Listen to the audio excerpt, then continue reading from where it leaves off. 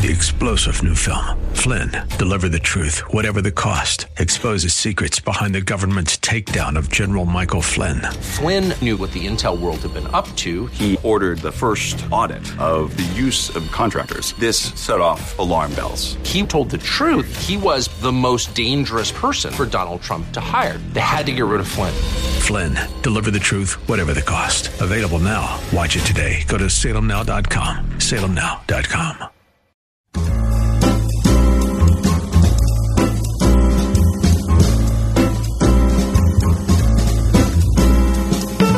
Welcome to another edition of The Ride Home on 101.5 Word FM. And now here are your hosts, John Hall and Kathy Emmons. Hey, good afternoon. Greetings. Thanks for coming along for the Friday edition of The Ride Home. We want to thank everybody who was part of our Bible League campaign these last several days. Thank you so much for your great kindness and your generosity always to ensure that God's Word goes out into the world. Today, though, we're doing a full show, a show just between Kath and myself and new Mike. Welcome, guys. How are you today? Happy to be here, John. Yes, of course. It's a gorgeous day. It's a wonderful day. It's beautiful and sunny out and warm. Oh, no, wait. That's a dream I had. Oh. It's actually I was gonna say. dark, rainy, and cold. But that's all right. It doesn't matter because you know what? What? I think it's an appropriate time for me to tell you. Tell me what? Your weekend has begun. Friday night. Oh, yeah. 5 minutes past the 4 o'clock hour on a Friday afternoon. At least in this corner of the world, all is right and well. I mean, it's a perfect time to talk about a mail bomber suspect, isn't it? Oh, yeah. Don't you want to hear some Neither details? rain nor sleet. All right. So I looked into this guy. Who? The bomber himself? This is the mail bomber suspect. Okay, all you need to know is... No, it's not verified It yet. has a very nice haircut, by the way. What? It's a little like mine. It's hideous. It is hideous. He lives with his mom, and he has no furniture. Wow, I got to be honest. That was Sounds not like a millennial. That was not in the articles I read. He sounds like a millennial. Touche, Mike. Beating up on your I can home say crew. that because Yeah, I you can. am a millennial. Okay, this is Can't say it. This is what I know. He's 56 years old. Yeah. Okay, he lives in Florida. Bad haircut. This afternoon, and he has a bad haircut. He's been charged with 5 federal crimes at this point. Could be more. Photos of what many claim to be his white van have surfaced on the internet and on television before officials put a tarp over it and transported it later for some, detailing, so to speak. Now, what I thought was great is that, covering this vehicle are stickers about the president and about Mike Pence, but also a lot of stickers about soccer. Uh-huh. It's the best of both worlds. I don't know. I'm just interesting to see those two connected. Anyway, okay. So at least 13 suspicious packages have been recovered since Monday, right? We know that. They went to Obama and Biden. They went to Hillary Clinton and Bill Clinton and Robert De Niro, et cetera, et cetera. Made the rounds. Okay.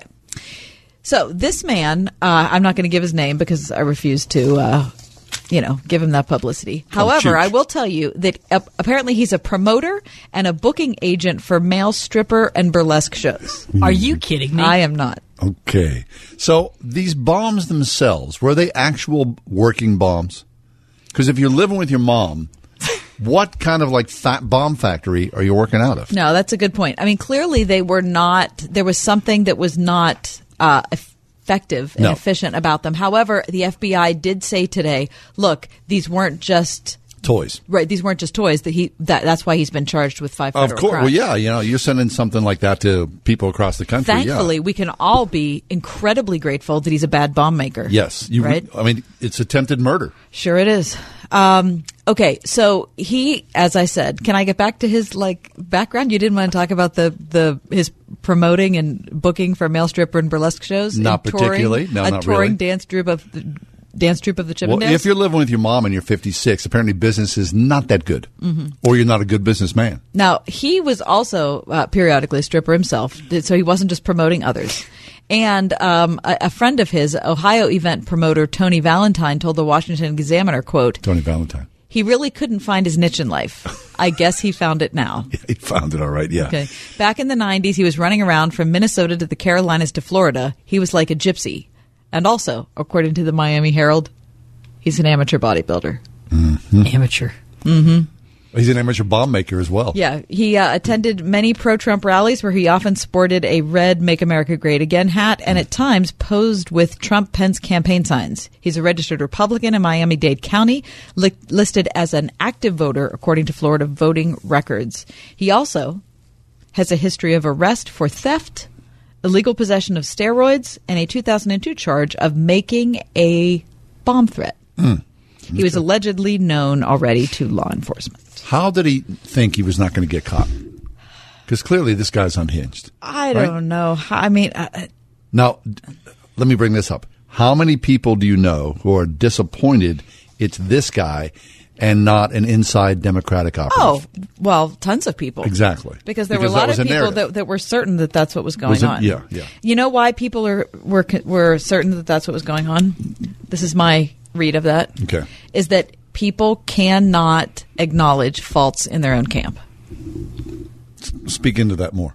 Well, I think that a lot of Republicans or conservatives saw this story and were like, well, there's no possible way that a conservative would ever do this. Yep. There's no possible way a Trump supporter would ever do this. It has to be one of the other people because all the evil is in that camp. Yeah, but you're not factoring in mental illness. Now, clearly this guy has to have something unhinged. Yeah, look at his haircut. Right.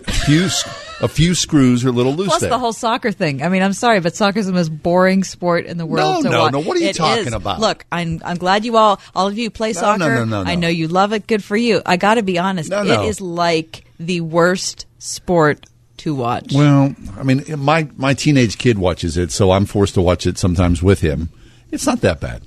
It's not that good. It's not that bad. It really isn't. It goes on it's forever. like hockey with a lot more space. A lot of space and a lot slower. Yeah, a little and bit. no sound of people smashing into boards. Yeah, anyway, that's beside the point. So I'm glad they caught the guy. Hopefully this is the only guy that's part of this whole thing, that this insanity is over, that it doesn't affect people who are going to vote or not. But, of course, fingers are going to be pointed at each other. Look, you crazy Republican people are now bombing each other or trying to bomb us. Well, look, I mean, that's what's weird, though. No, you can't. How can you can't take that as a blanket, thing. Oh, that this is the vitriol that is manufactured by President Trump that has now come home to roost in the hands of one of his supporters. That's what every Democrat Of course will it say. is, but That's I don't believe that. I just believe that, look, we all know that it's ugly and mean and rough out there. Right, this is their perfect. I mean, this is like a gift on a plate to Democrats. This is mental illness. This is craziness. This is also politics, and this is a gift on the plate to Democrats. Well, if your vote is swayed by this one way or another, well, it's a good. It's a good point you bring up because it was a year and a half ago that Steve Scalise and the other Republicans were shot up at the baseball diamond. Right. And the guy who did that was a Bernie Sanders supporter, and he also worked on his campaigns. I don't think anybody was picking on Bernie Sanders. I don't think so, because it wasn't Bernie Sanders' idea that he shot up. All the Republicans. So this is the same thing. Yeah. I mean, it's actually not. I mean.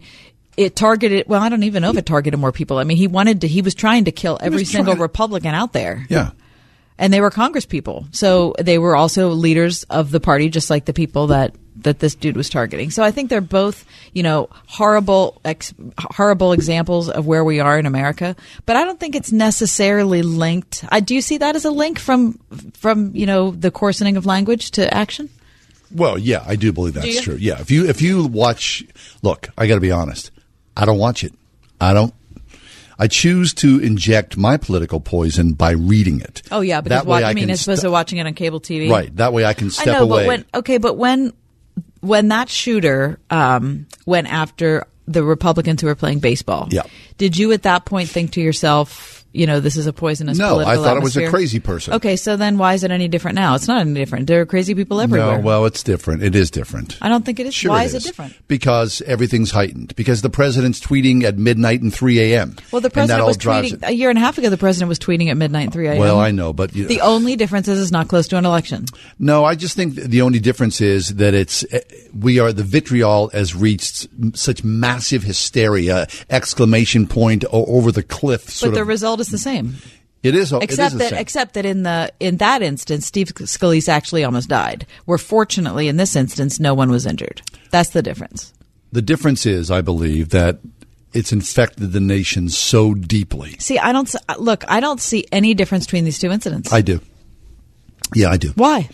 the level of rancor. Yeah, but that's that guy happening. went in with a machine gun. Yeah, I mean it's two instances that have similar veins of action connected to them, but the level of hatred that is being witnessed right now. Why is the level of hatred any different? He wanted to kill every Republican congressman who was on the baseball diamond. But that's what I'm saying. It goes across the board. I mean, yeah, you want to shoot a congressman on a baseball field. You want to bomb leaders in the House and anyone who's opposed to President Trump. But there's a different level of this, and that the conversation goes deeper on Sunday morning or Saturday night. I think we've reached a whole new threshold here is what I'm saying. I think it's the same. I don't think it is. All right. Well, you know what? I'm going to ask Paul McNulty whether he thinks it's the same. Who's Paul McNulty? Paul McNulty is the 9th president of Grove City College, and he's coming up next in the On Deck Circle, Community in a Climate of Incivility. That's next on the Friday edition of The Ride Home.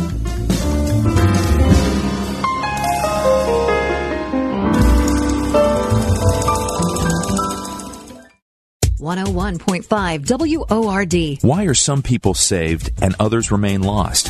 How can we have free will and believe in the doctrine of election? And what does predestination mean anyway?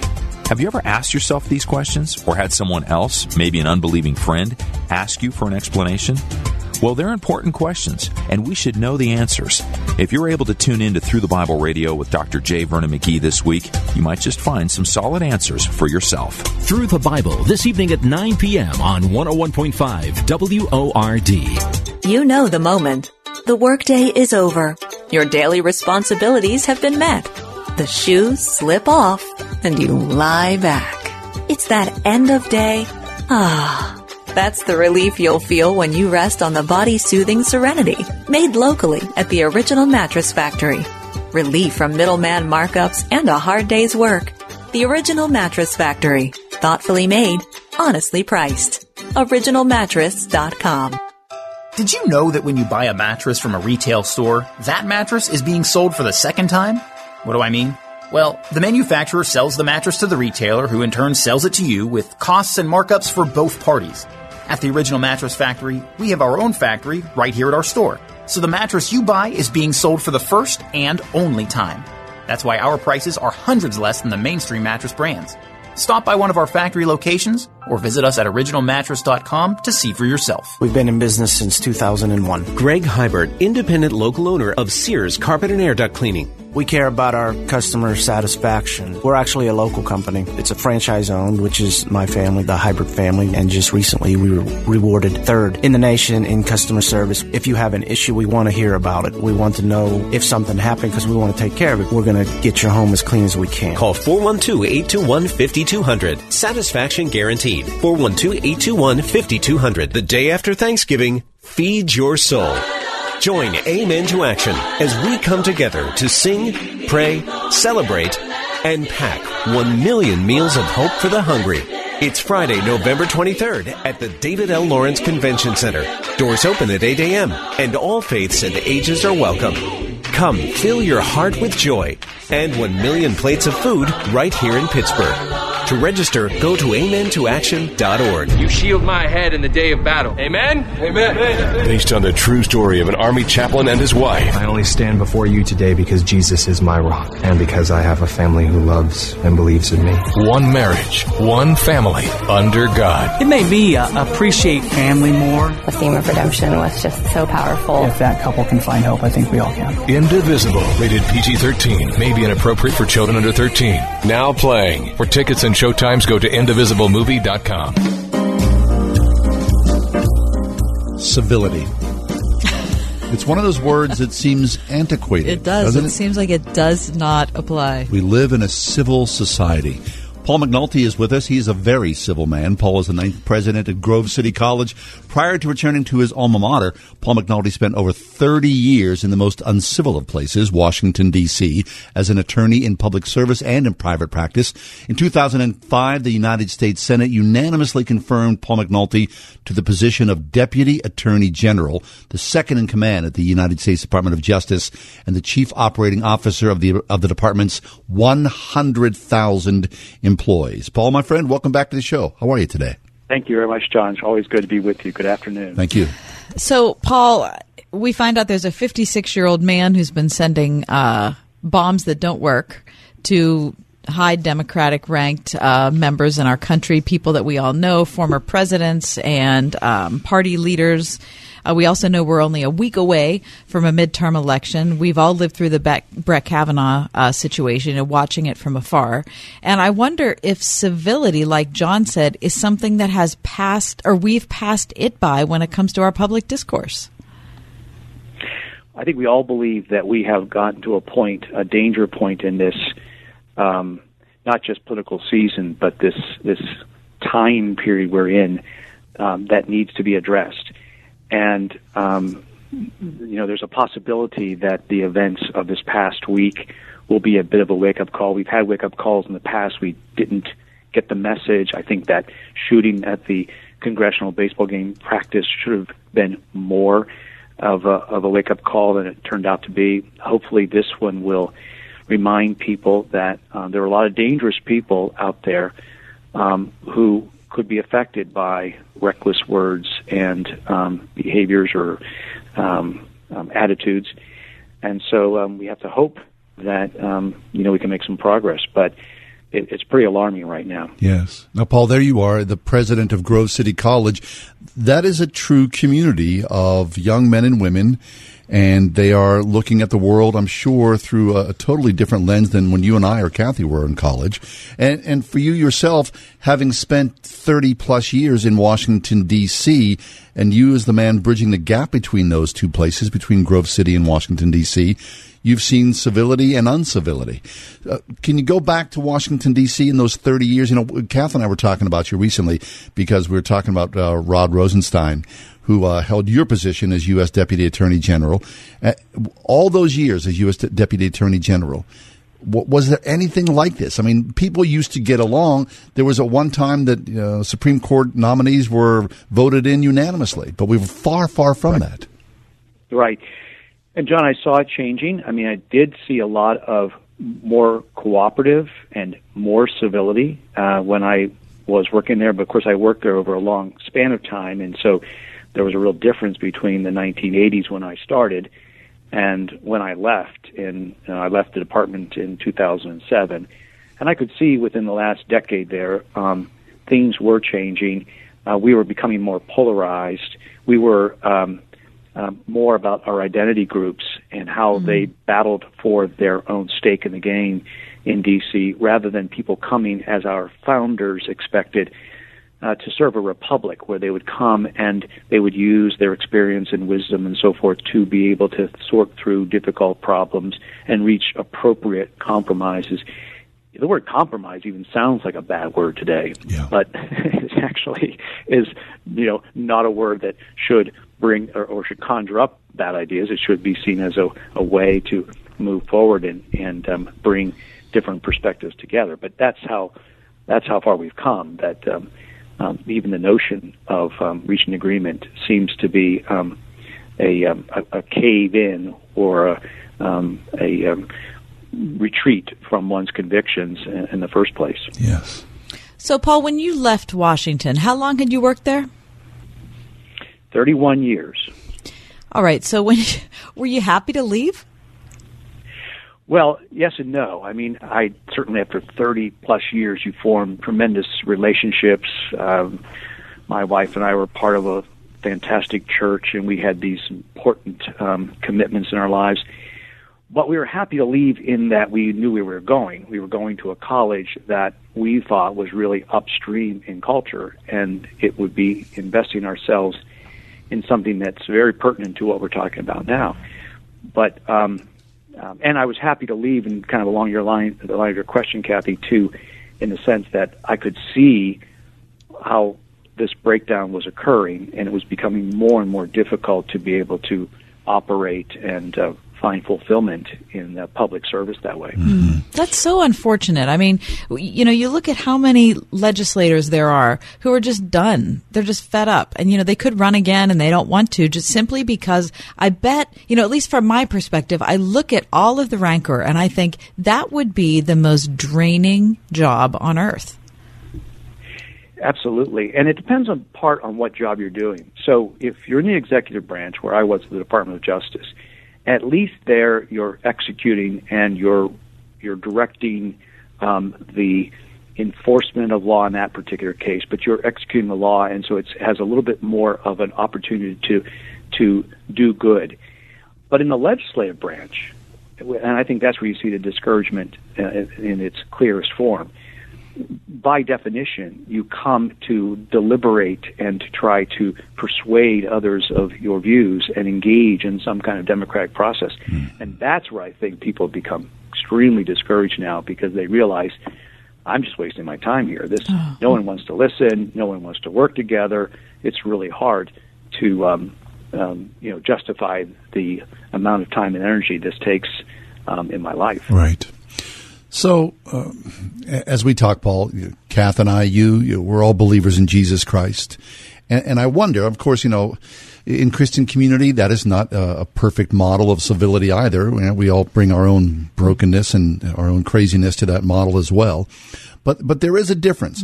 When you disagree with people of Christian faith, the hope is that as brothers and sisters in Christ, you try to find a common ground in a way that is not going to rip people's lives apart or tear people down just to get a victory.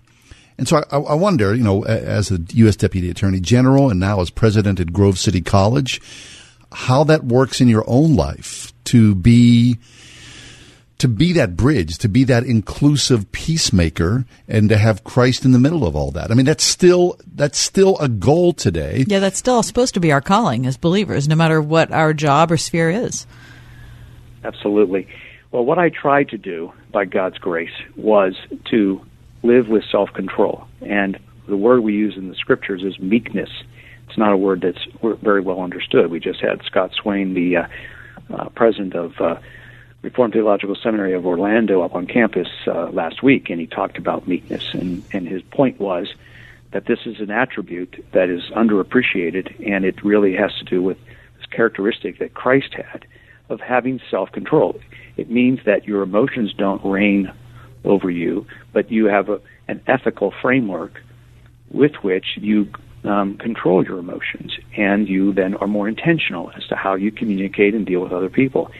So when I came, thanks to Grove City, where I went to school, when I came to Washington at the start of my career, I had as a bedrock principle that I was supposed to not just hold positions that were consistent with a kind of a biblical view of the world, but also to act in a way that was consistent with a biblical view of character. And that was primarily an intentional, purposeful way of communicating, treating other people with dignity and respect.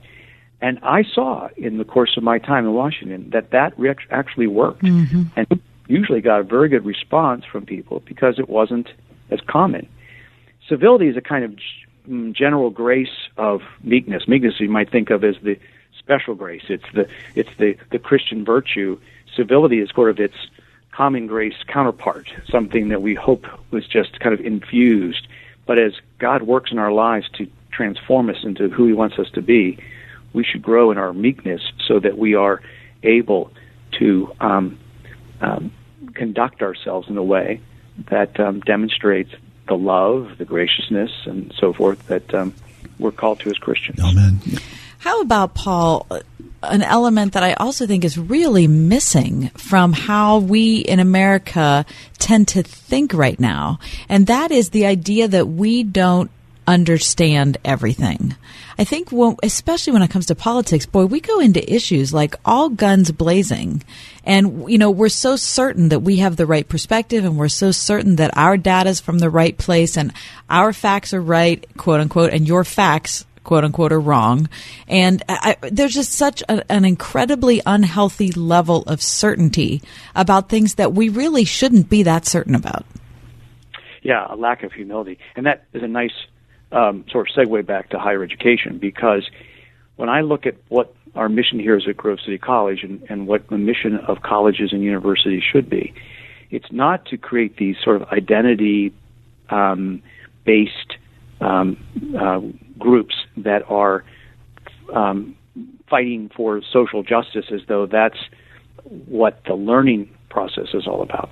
But rather, it's coming together and recognizing that truth exists, and we have to humble ourselves to understand what is absolute and what has been existing across the centuries of understanding. And unfortunately, colleges and universities have lost sight of that mission, and it's going to affect our culture continuously as students graduate, having missed that point as a part of their whole educational experience. They've been encouraged more and more to think in terms of these kind of identity-based battles that go on, and that's what it's all about. Right. I want to put a plug in for my friend Ben Sasse, a senator from Nevada, who just recently wrote a book called Them, where he looks at all of this and does a fantastic job of trying to point out how we got to where we are and some ways forward that might rescue us. Yeah. So Ben Sasse just recently wrote a new book, Them, right? And it's based upon exactly what you're talking about community and the two divides. Yeah, his subtitle is Why We Hate Each Other and How to Heal. Yes. And he talks about actually higher education in this book because he was a college president too. I hope to get him to Grove City one of these days, and maybe we can have him on the show at the same time. Love to. Yeah, we'd love to do that. I'll tell you, he's one of the voices that I feel like we need to hear. And, he's come under such fire from both sides, from conservatives and from liberals, which probably means he's exactly where he's supposed to be. But, I think that there's merit in that. I agree. Simply because sure. I think he's trying to say what he thinks is the right thing without saying the thing that's most politic. And that politic thing, that's what's tripping us all up. But he can do that because he's stepping away, so he's not interested in votes. He's one of those people that said, I'm so sick of this place, I got to get out. Right, so he can tell the truth without impunity.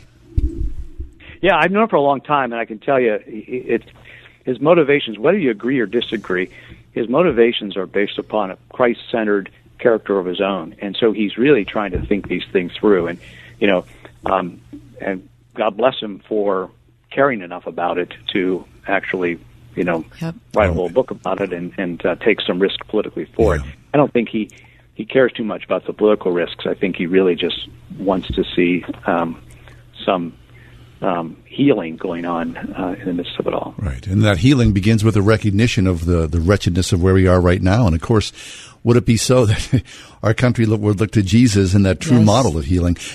Paul, I've said this many times in the past, but, the first time that I took my son up to Grove City College as he was looking for a place to go to for his freshman year, we got home and he was like, I'm going to go there. And I was like, wait a second. What do you mean you're going to go there? That's the only place we've been to. He said, no, the way that I was treated up there and all those other people that, looked at me and there was that sense of community, I want 4 years of that.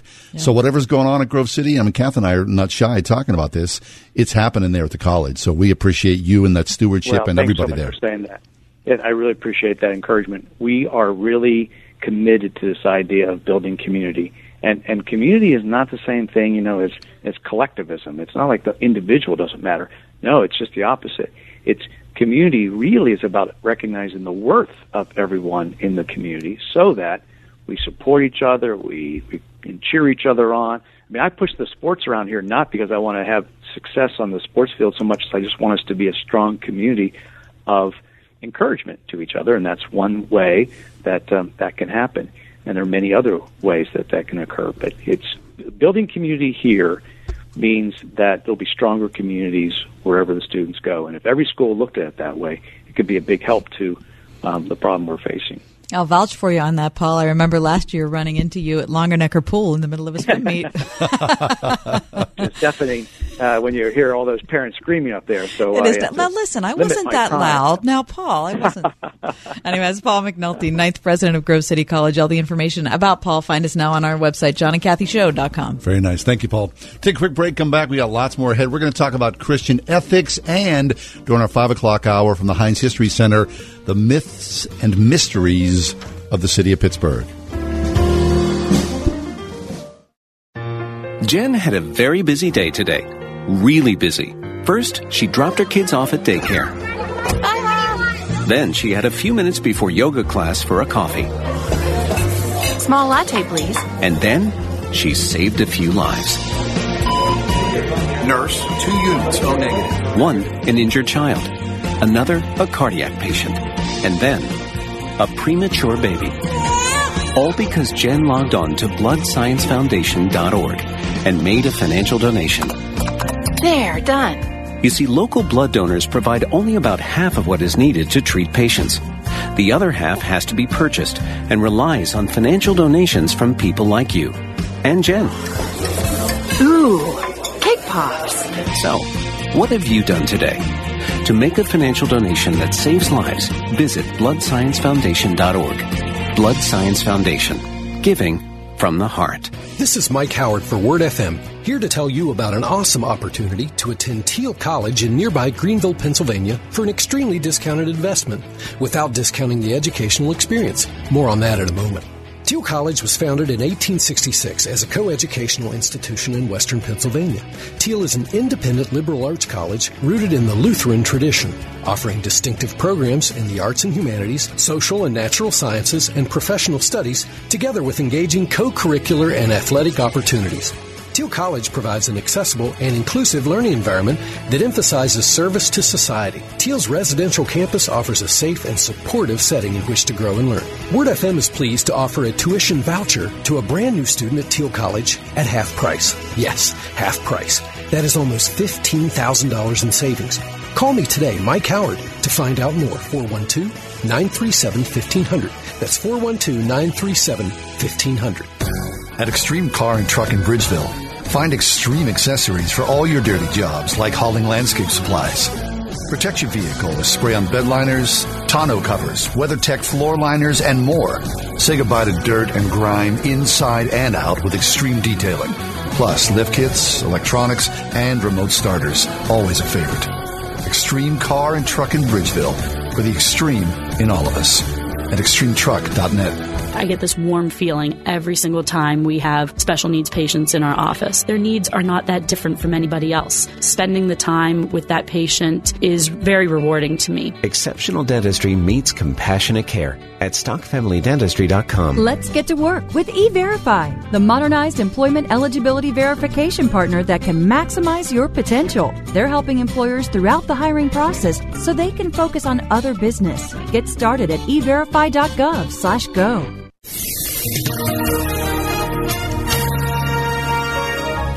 We'll have rain much of the time for tonight, a low down to 41. It will be a chilly day for tomorrow with rain much of the time in the morning. That rain's going to taper off, though, in the afternoon. But highs only getting into the mid to upper 40s tomorrow, so not much improvement in the temperature department. Dropping to near 40 tomorrow night with clouds and a shower or two. And then for Sunday, remaining cloudy and chilly with a couple of showers and a high of 49. I'm AccuWeather meteorologist Brian Thompson on 101.5 Word FM.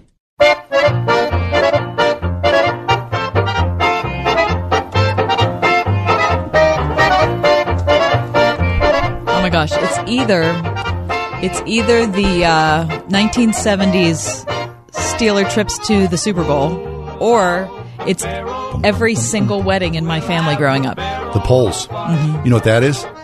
That's my dad in the basement, all happy and goofy, playing the organ. Your dad? Yeah, well, we had an organ in the basement, and my dad knew one song, and it was that song, the Beer Barrel Polka. And really? Occasionally, you'd hear him down in the basement, and that organ would just be going crazy. He would play it like he played that one song really well.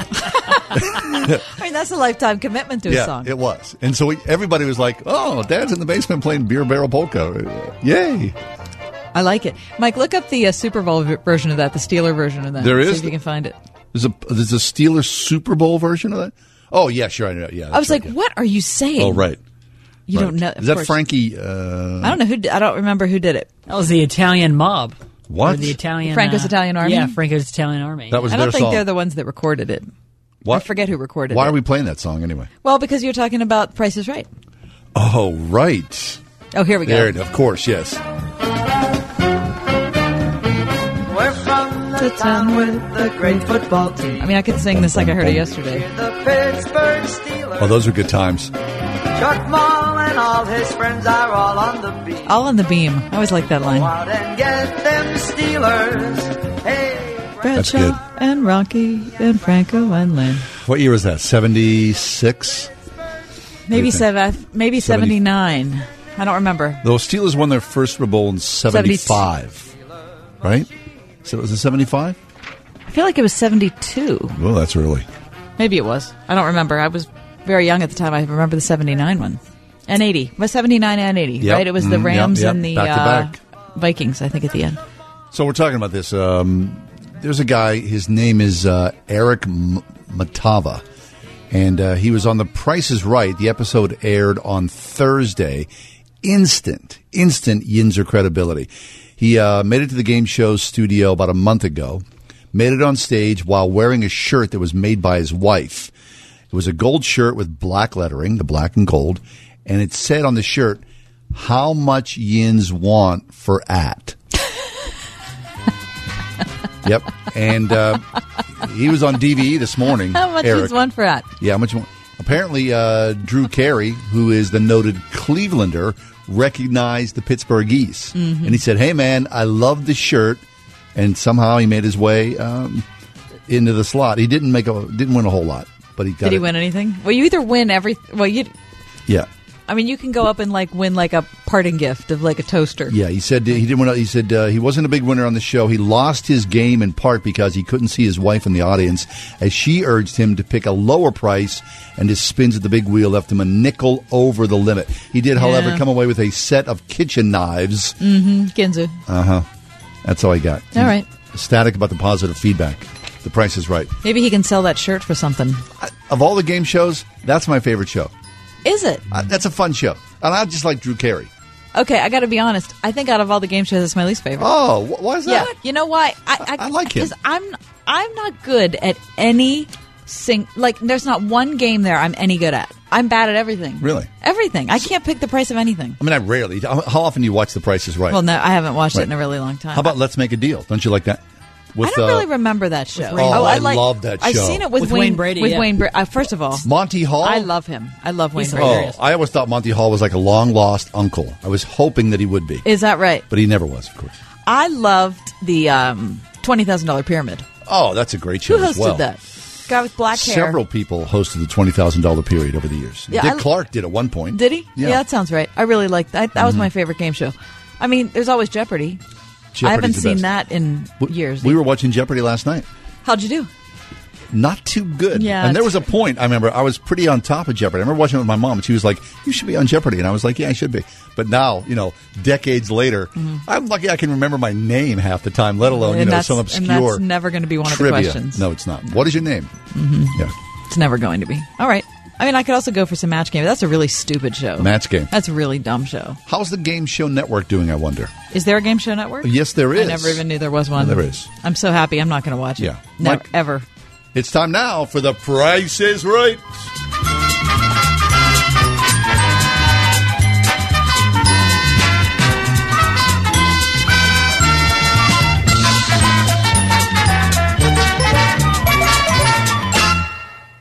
.5 WORD. Next time on PowerPoint with Jack Graham. What is better, just a shallow, superficial faith that never asks a question, or a growing, deepening faith that is strengthened even when we have unanswered questions and situations that seemingly are unresolvable? Tune in next time for PowerPoint with Jack Graham. PowerPoint tonight at 9:30 on 101.5 WORD. Great experiences are meant to be shared.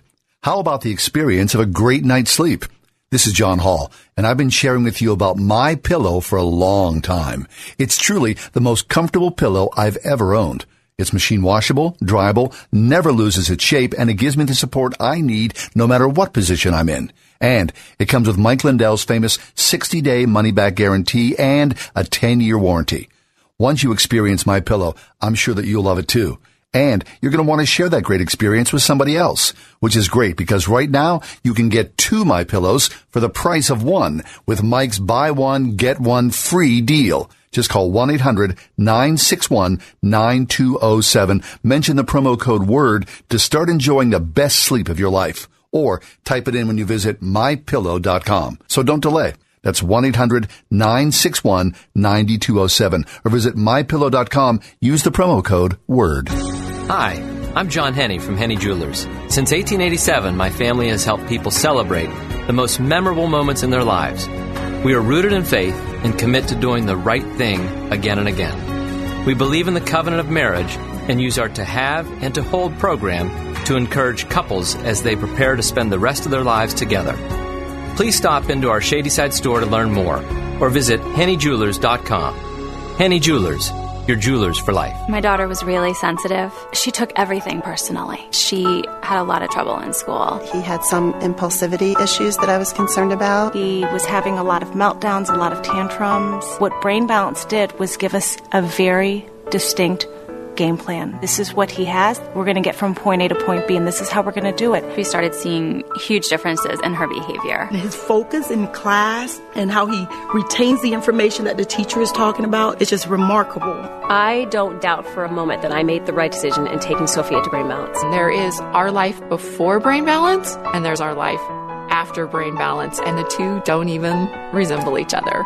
It's a totally different life. Attend Brain Balance Center's Parent Discovery Night Thursday, November 1st from 6:30 to 7:30 p.m. Tour the center, meet their caring staff, and learn firsthand from enrolled parents about the brain balance difference. Call to reserve your seat today at 724-443-6287 or visit brainbalance.com for more information. With the new year in sight, the team at Calusi is in the midst of their year-end sales event. Hi, this is Tun Chilkin from my friends at Calusi Chevrolet. This month, current GM leases can save over $11,300 on a 2018 Silverado All-Star pickup when financed through GM Financial. Also, save big on remaining 2018 models such as Equinox, Trax, and Malibu.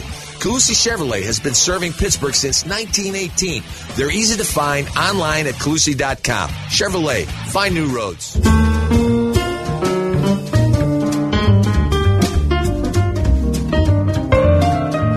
We were just talking with Paul McNulty, the president of Grove City College, about community, true community. And this conversation, our next one, in some ways dovetails to this. What are Christian ethics? Christian ethics. Our guest is Wayne Grudem. Wayne is a research professor of theology and biblical studies at Phoenix Seminary. A brand new book out that is called Christian Ethics, an Introduction to Biblical Moral Reasoning. Wayne, welcome back to the show. How are you, sir? Thank you, John. Wayne, it seems as if looking at the American landscape, we are in an ethical crisis as it is. We have sides that have bifurcated. As each day happens, it seems like the poles politically move more and further apart. While at the same time, we seem to have individuals who have no ability to acknowledge when they're wrong or when their side is wrong or when their camp is wrong. And so it seems as if we have what I'm seeing as a public ethical crisis. Do you see it that way? I think people have a lot of confusion, Kathy, because we've had a whole generation of students taught in schools and taught in colleges that there isn't any absolute right and wrong in terms of moral standards. The Bible is very clear about protecting human life, protecting marriage, protecting truthfulness in speech, and protecting ownership of property, which is a uniquely human characteristic that God created us to have. Those things are covered in the Ten Commandments. You shall not murder, you shall not commit adultery, you shall not steal, you shall not bear false witness. Honor your father and your mother protects the family, protects human authority generally. And so I've written this book, Christian Ethics, to talk about those broad categories of human behavior and say the Bible is clear on so many ethical teachings. We just need to open it up and pay attention to it, and it's good for us. It's best for us because these are the directions that come from our Creator. So, Wayne, are you saying then that you believe that the crisis that we're seeing, that I described in the public sphere, you think can be traced back, a generation or two to the academy and students going through between the ages of 18 and 22, starting out in college as a freshman and thinking that there are, standards in the world, and then ending up 4 years later thinking that it's all relative? It happened I watched it happen to my generation. I was a freshman at Harvard in 1970. The first book we were assigned to read at freshman orientation was Situation Ethics by Joseph Fletcher, arguing that there are times when, in order to do the most good for the most people, you have to lie, you have to even murder or commit adultery or steal. And it was just a blatant, forthright attempt at breaking down people's instinctive moral standards of right and wrong.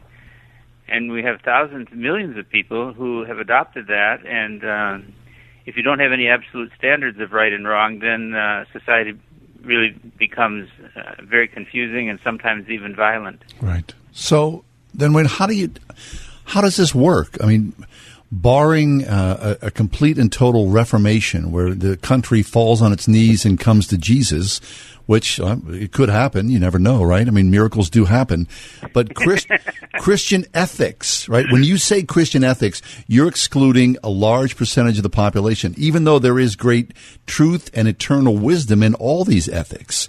So how is this to be taught and even spoken about when Christians, we ourselves, whether, we've given ourselves a black eye or society or whatever, it's well-deserved or not, you still need to talk and preach and teach these things. They're so vitally important to society, to the vitality of a society. Well, yes, and to the progress of the gospel in changing people's hearts. Jesus came to give us forgiveness from sins, but people have to repent from their sins in order to ask forgiveness. But how can they repent from sins if the church is not proclaiming what sin is? And I take my example from the Apostle Paul in Acts 17 when he spoke to pagan Greek philosophers. He said, the time of ignorance God overlooked, but now he commands all people everywhere to repent, because he has fixed a day on which he will judge the world in righteousness by a man whom he has appointed. And he is, of course, referring to Jesus Christ, who will judge the world, the whole world, not just Christians, but everyone, on the basis of the moral standards that come from our Creator. God has fixed a day on which he will judge the world in righteousness. And when Paul was on trial before the Roman governor, he reasoned with him about righteousness and self-control and coming judgment. I think we need to recover that sense of urgency of proclaiming that people are accountable to the moral standards of God as revealed in his Word. We're talking to Wayne Grudem. His brand new book is called Christian Ethics, An Introduction to Biblical Moral Reasoning. Wayne, talk about how the book is arranged, the content of it. You've broken it up into 7 sections, the first being the introduction, of course, but part 2 is protecting God's honor, 3 is protecting human authority, then protecting human life, protecting marriage, protecting property, and protecting purity of heart. Talk to us about the word protecting. Well, God has established some principles that are ultimately based on his character. He wants us to tell the truth and not lie because he is a God who cannot lie. He's a God of truthfulness. He wants us to be faithful in our marriages and not commit adultery because he is a God who is faithful to his commitments.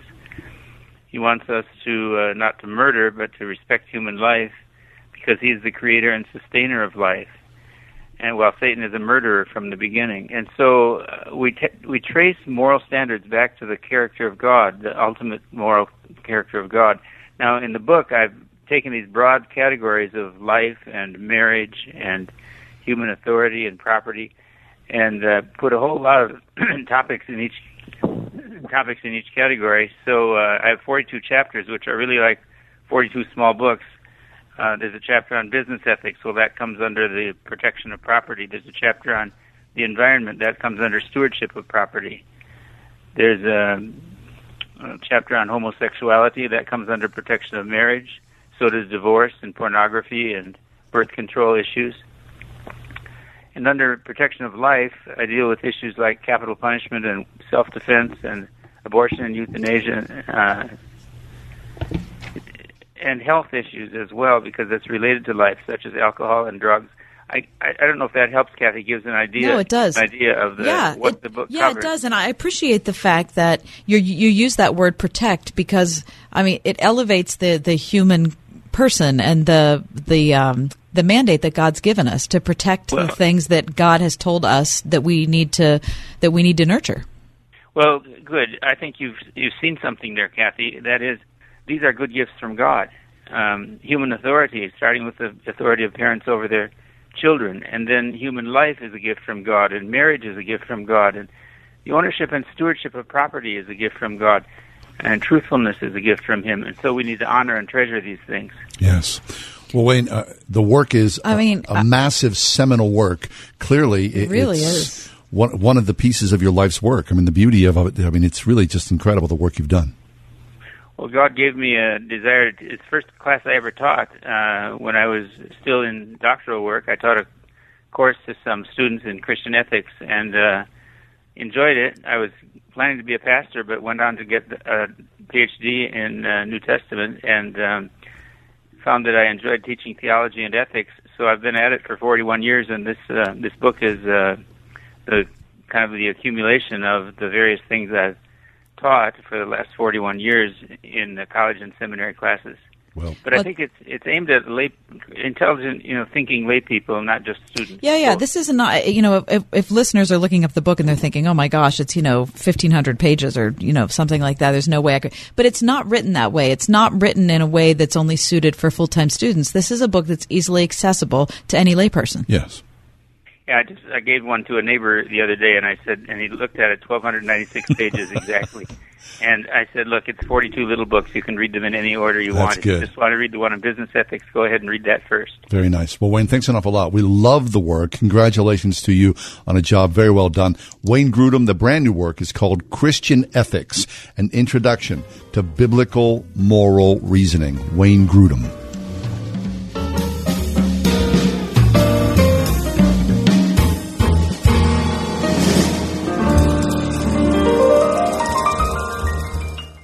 Hey, I'm Brant. So there's this guy named Jordan. He's a healthy guy. He's a dad of 6, and he works as a guide in Alaska. And he goes to the doctor, true story, he goes to the doctor, and he's diagnosed with cancer, stage 4. And here's the thing. He had switched earlier from medical insurance to Medishare, where Christians share each other's medical bills. So the question for Jordan and his wife, Jenny, was, is this actually going to work? Our medical bills exceeded $160,000. Medishare members shared all our bills. And it was about more than just the money, too. This is a real community. Medishare is a family, a group of people that stick with you through the hardest times of your life. I just don't know how I could have done it without Medishare. It's so worth looking into. There's a reason this is growing so fast. So if you want to find out more, here is a number for you, 844-41-BIBLE. That's 844-41-BIBLE. It's all for the sake of the gospel. Hi, it's Mike with Bible League International. Jaime is an itinerant pastor in Peru in Latin America. This man will travel days by foot, boat, and mule, all for the sake of the gospel. He's been beaten, robbed of everything he had, and he's fallen 100 feet down the Andes Mountains, all for the sake of the gospel. What awaits him? Well, it's a thriving evangelical church of 200 ancient Quechua-speaking Christians, and one of the servant leaders is a former drug cartel member who is what? Now taking care of widows and children. And when I share Jaime's story and all that he's doing for the sake of the gospel, I think of God asking in Isaiah 6:8, whom shall I send? Who will go? And I think this man is answering that call very admirably, and he's not asking for an end to his troubles. He's praying for Bibles for these Christians who can't access God's Word. $5 sends a Bible. We have a goal of 7,000 Bibles. You can call 844-YES-WORD. 844-YES-WORD, or give it wordfm.com today. With the new year in sight, the team at Calusi is in the midst of their year-end sales event. Hi, this is Tunch Ilkin from my friends at Calusi Chevrolet. This month, current GM leases can save over $11,300 on a 2018 Silverado All-Star pickup when financed through GM Financial. Also, save big on remaining 2018 models such as Equinox, Trax, and Malibu. Calusi Chevrolet has been serving Pittsburgh since 1918. They're easy to find online at Calusi.com. Chevrolet, find new roads. When it comes to selling you a mattress, most retailers are handing you a line. A long line of extra steps that drive up costs and create confusion. At the Original Mattress Factory, we simplify the mattress shopping experience by building mattresses and box springs in our own local factories and selling them direct to you. It's short, sweet, and simply makes sense. So experience more than just the mattress store. Experience an original, the Original Mattress Factory.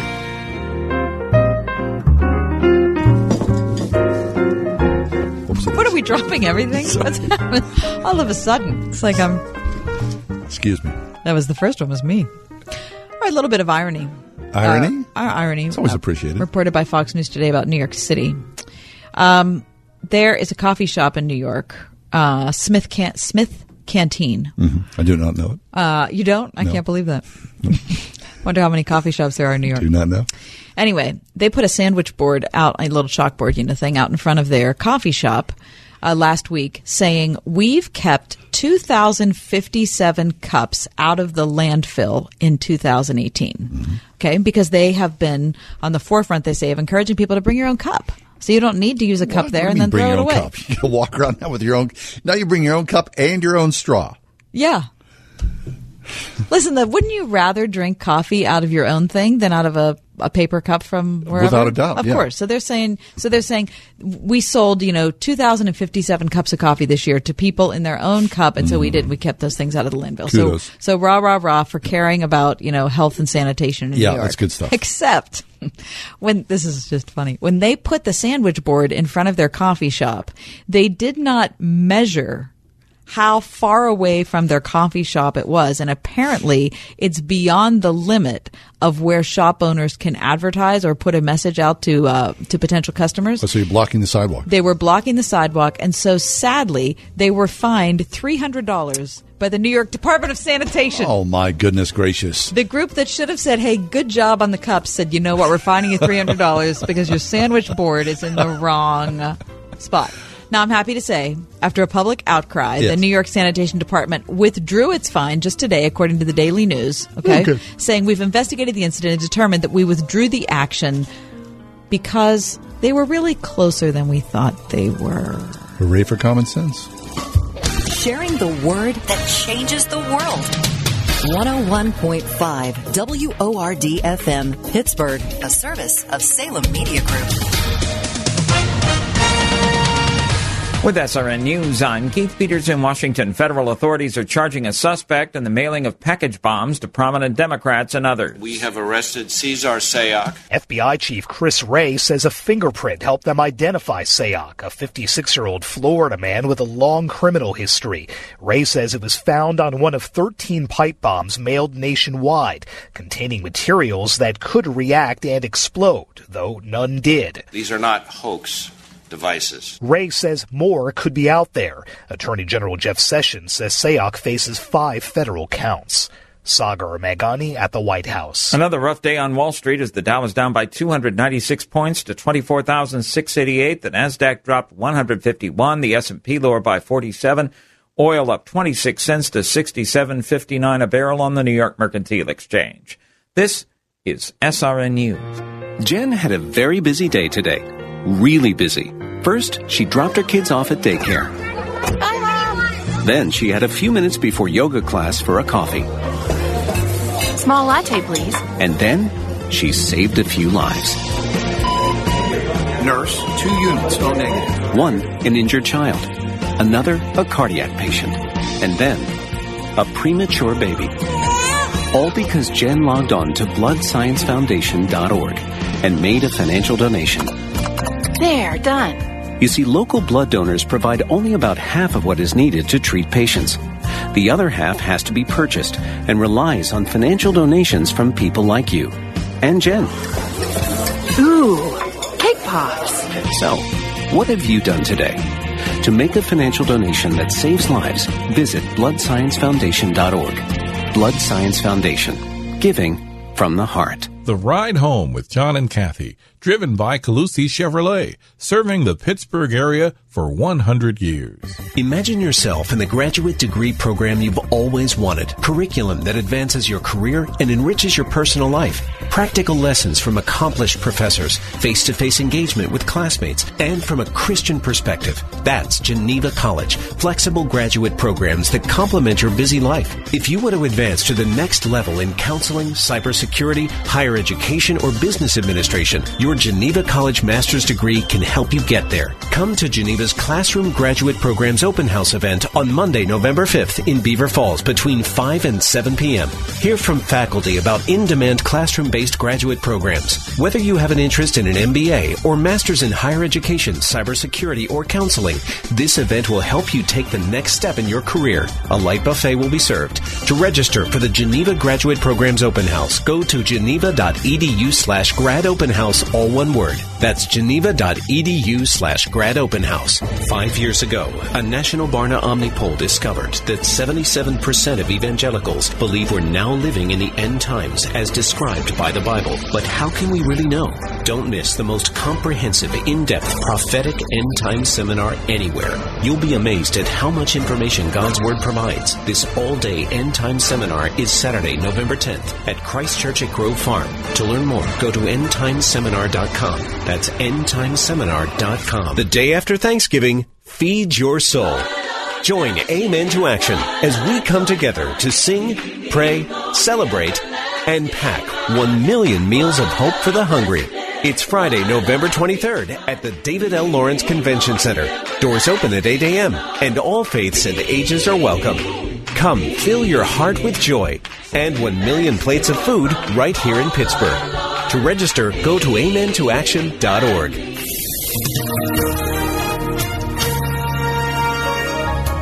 We'll have rain much of the time for tonight, a low down to 41. It will be a chilly day for tomorrow with rain much of the time in the morning. That rain's going to taper off, though, in the afternoon. But highs only getting into the mid to upper 40s tomorrow, so not much improvement in the temperature department. Dropping to near 40 tomorrow night with clouds and a shower or two.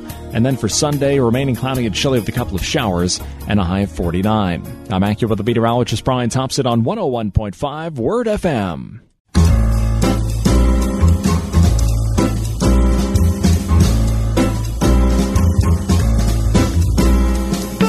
Welcome to another edition of The Ride Home on 101.5 Word FM. And now here are your hosts, John Hall and Kathy Emmons. Hey, good afternoon. Greetings. Thanks for coming along today. You want to stick around for this 5 o'clock hour because Andy Masek is with us. Andy's the CEO of the Senator John Heinz History Center in the Strip. Highly recommended. Andy's also one of our favorite guests. He's going to talk about the myths and the mysteries of the city of Pittsburgh. I can't believe there are any myths or mysteries in the city of Pittsburgh, John, because it's so straightforward here. Oh, I've always thought Pittsburgh was so straightforward. There's so many weird, funny, interesting, hidden things. We were just driving around with Michael Medved earlier in the week. Yeah. Who's a nationally syndicated talk show host, one of our favorites. Am I speaking too much for you? No, not in the least. Isn't he one of our favorites? He is. We had a great conversation. Wonderful man. We told him so.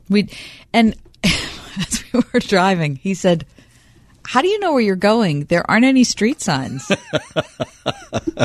And I said, good point. Yeah. How do I know where I'm going? And we were actually in a pretty nice part of town. It wasn't too bad. And you think, well, boy, there are a lot of places in the middle of the city of Pittsburgh you can't find a street sign. What the heck? What is the problem? How is that? I don't understand why we can't just get a street sign on every street. They made a small effort, I believe, but. Okay, let me tell you this. There's a portion of Route 19 around in the Perrysville section of town, okay, which is like in the North Hills, going between what would be Westview and McCandless, okay? There is a sign there. I love these random signs in Pittsburgh that I'm telling you has been there since before I was born, and it says, "Airport, straight ahead." See, that's not helpful. Now, I can't tell you how, thinking straight ahead is the airport there. I mean, that's not close to what you'd have to do to get to the airport from that intersection. Well, that's the intersection, if you're from the North Hills, right before 3 Degree Road and Perrysville Avenue, Route 19. There is a sign that says airport straight ahead. So if you were from out of town, you think, it might be just, might just be up the half street. a mile down there. Except that you go straight ahead for one light, take a left, and then it's another 30 miles. I mean, anyway, it just makes me laugh. But the greatest part of that story is that no one has taken it down. No, because it would require some, forethought. And how can that still be there? Yeah. Anyway. Hey, but wait, no. I need to tell you something. What? Your weekend's begun, John. Hey, that's right. It's 7 minutes past the 5 o'clock hour. Friday. Oh, yes, it is. At least in this corner of the world, all is right and well on a Friday afternoon. I got my costume. You going to a ball? No, it's Halloween next week. I got my costume. Oh, I'm all excited about it. I already told you. Don't you? I already told you. You get dressed up. Well, what are you going to be? I'm not telling. It's a secret, you guys. See, I haven't dressed up for Halloween. Last year, you were Katerina Luther, First Lady of the Reformation. That was playing catch up. That was the single scariest Halloween costume I ever saw. That was pretty. That was a good costume. Should I post a picture of it? I think I should post a photo of it. Okay, fine. You should repost it, yeah. Oh, no, wait. Mike just posted something about me. Yeah. So, now, that's an interesting thing. It's not related to Halloween, but I will accept the segue. Okay. Yeah. So I was in my office texting. And, I don't know if there's any. I guess there is some sort of weird bias, or it's an age thing, or whatever. I'm a one-finger texter. Oh, it's definitely an age thing. Okay, now you're a one-finger texter, and what finger do you use? My index finger. Index finger on your right hand. Yes. But here's the glint. Here's the clincher. You're left-handed. Right. Oh, that's weird. Yeah. Okay, so you're using the index finger on your right hand, but you're left-handed. Yeah. So as you might imagine, I don't text super quick. Did you ever think about trying to change that? No, because it just feels right to me. Oh, look, someone's calling me from Omaha, Nebraska. Okay, Don't you hate those phone calls? I really do. Maybe they're trying to call and say, what are you doing? Why are you typing that way? Who's calling me from All right, Omaha? so if you find us on Facebook, The Ride Home with John and Kathy, Mike's posted a video of John texting on his phone. And do me one favor. Please do not comment on my physical appearance, okay? I'm trying my best, people. I mean, John's getting sensitive I'm about trying that. my best. People are like, when did we text or we posted a photo just a couple of days ago? On Monday. People beating me up. Hey, John Hall's Fashion Rules. People beat me up. I mean, saying, hey, you better step it up. Kathy's, what? This isn't about your fashion. It's a video to see if people use two thumbs or one finger when they're typing. Right. No, wait. So do you use two thumbs, Okay, Kath? so I use two thumbs when I type on my phone. Yeah. But here's the thing. Now, this is weird. If I'm doing anything that is number related, Yeah. like if I'm either dialing the phone, if I'm not using Siri, or if there's something where, I'm filling out one of those endless forms online Yeah. where I have to put in my phone number and my zip code and my whatever, I use one finger for that. Yeah. Just to be extra careful. And now here's what's weird. I use the middle finger on my right hand. Now, Right. why is that? Why did I pick the middle finger? At least I'm I've right-handed. never seen anybody do that. Isn't that strange? What do you do, Mike? What? I use two thumbs. And I have this stylus pen here to text, and, I never use it. I never use a stylus pen. So you only use your thumbs? I only use my thumbs. Is there any instance whatsoever where you would use one finger for anything on a... Absolutely not. Okay. I Interesting. always use What two have people said on our Unless- Facebook page? Let's see here. Everyone's using one finger. Really? Yeah. See, now, I don't see very many people using one finger. This woman says she uses a stylus. Okay. This gentleman says he uses one finger. Okay. This female says she uses one finger. Well, what's the difference? If for people who use two thumbs and for those who use one finger, is there like a clear delineation in age and experience? Yes. I mean, those You think it's age? What I've noticed, and I'm not like a John Hall person where I'm sitting at the mall and just watching people watching. Because that's creepy. I think we can all agree on that. It is not creepy. No, I do it's think it's one of the great joys of life, you guys. But what I've noticed, millennials use their two thumbs to text or type on their phone. Interesting. Okay, but I'm not a millennial, and I do that. Really?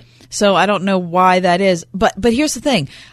I am like if I'm typing something and I keep making the same mistake, which happens often. I'll go to type my address and I type it wrong every time. To correct it, Yeah. I will always use one finger. I've noticed that too. Like I mistype, sadly, the word Christianity every single time. I don't know why. Something about the connection between my brain and hands. I cannot, whether I'm typing on a computer or on my phone, I cannot type the word What are you Christianity typing? What are you typing with instead? screwing. I get the I's and the A's confused, and it always comes out wrong.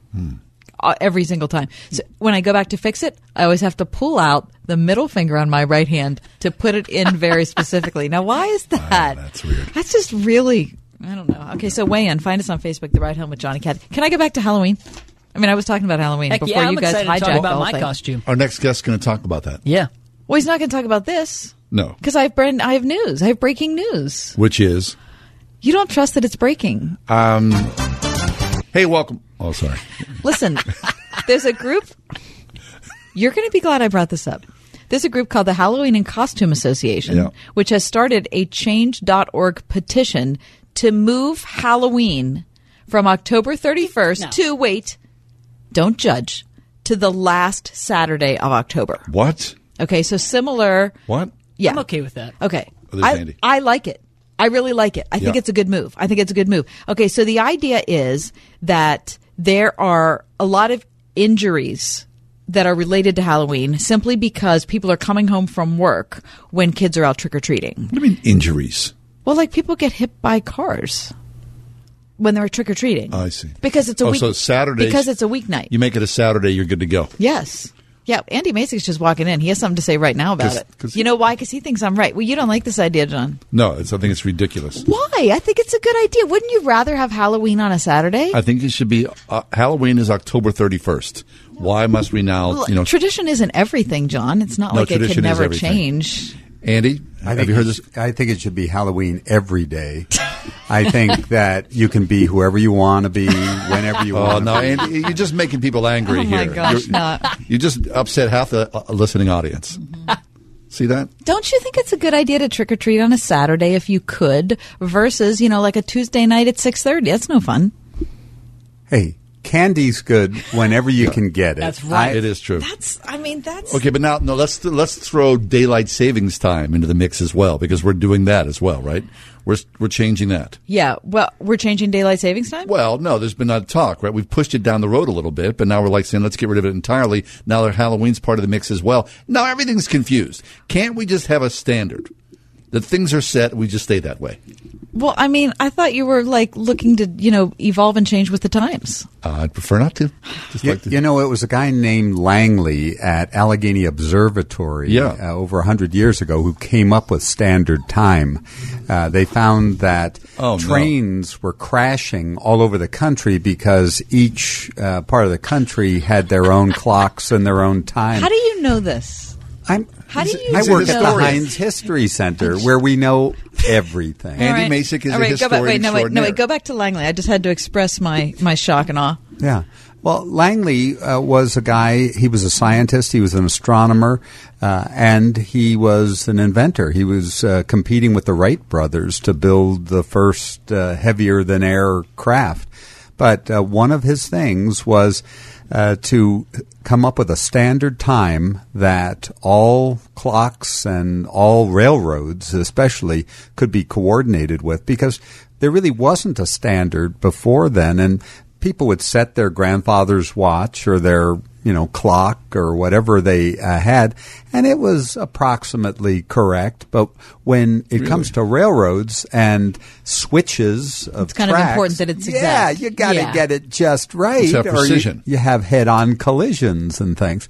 So he came up with a plan for standardizing time. And he was the head of the Allegheny Observatory? Yeah, right here in Pittsburgh. Is this the Langley that the hall is named after on the University of Pittsburgh campus? Yes, and Langley Air Force Base. Oh, that's gigantic, yeah.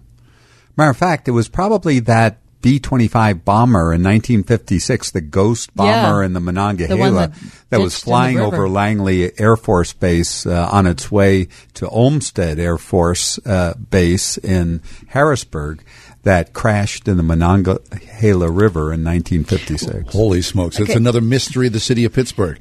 Andy, if someone wakes you up at 3 a.m, just pokes you from deep sleep into awakeness, are you able to just do this? Probably so. Yeah, that's about when I wake up. You've a little bit of a savant about you, I'm Andy. excited because we have a whole hour of this. Yeah. It's Andy Masick from the Heinz History Center in association with the Smithsonian Institution, and John's knocking stuff over. What the heck? I know, he's very excitable. I am. Especially when it comes to history. But history is just the stories of people.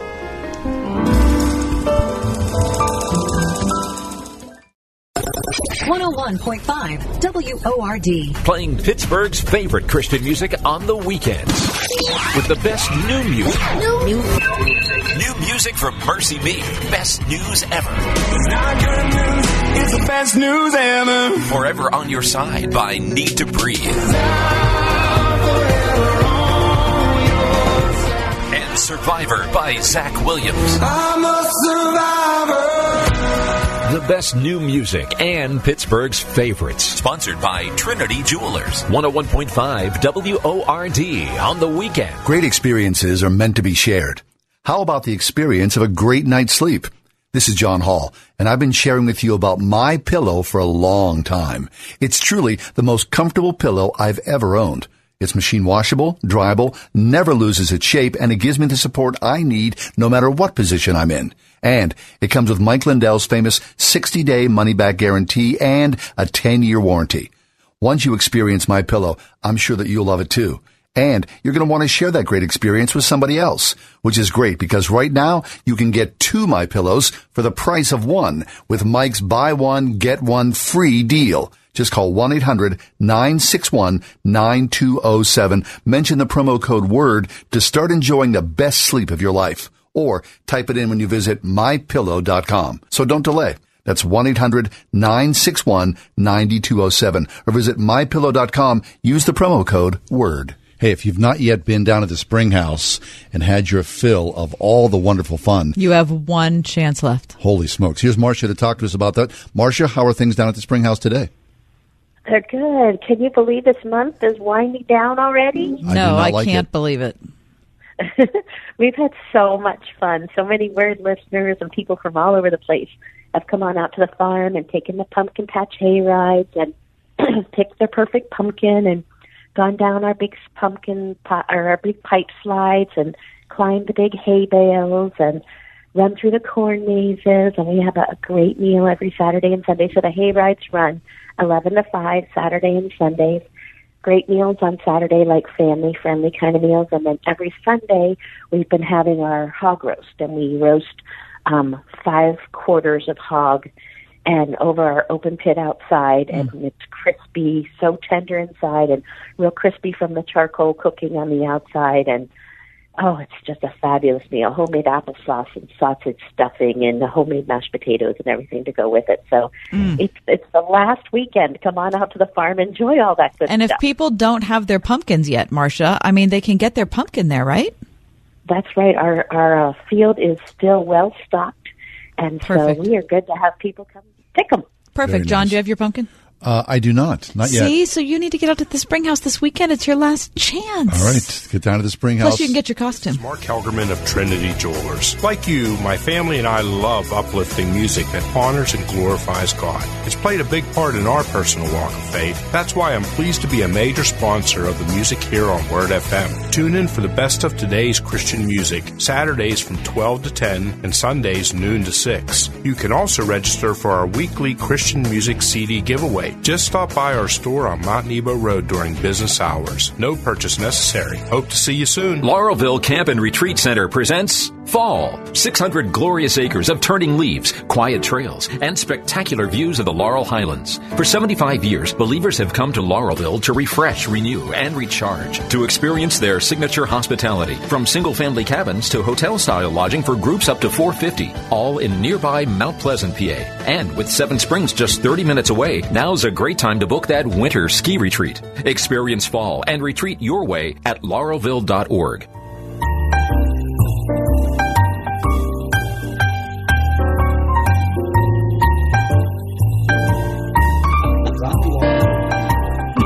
Hey, welcome back. Thanks for coming along today. Andy Masek is with us. Andy's the president, the CEO of the Heinz History Center.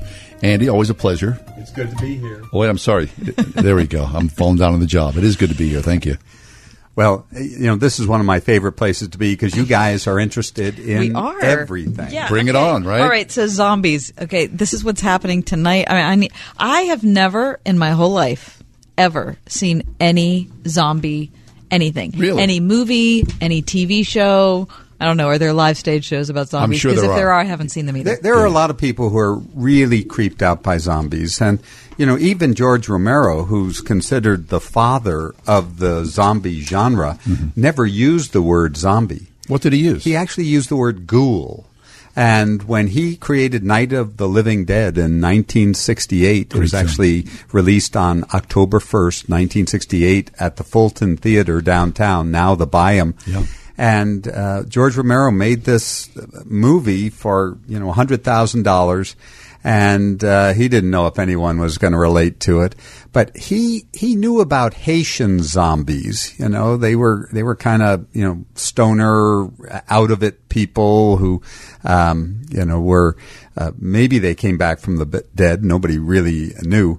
But George Romero's zombies were real brain eaters. They would drag themselves around and moan. And of course, they came out of a cemetery. They came right out of their graves.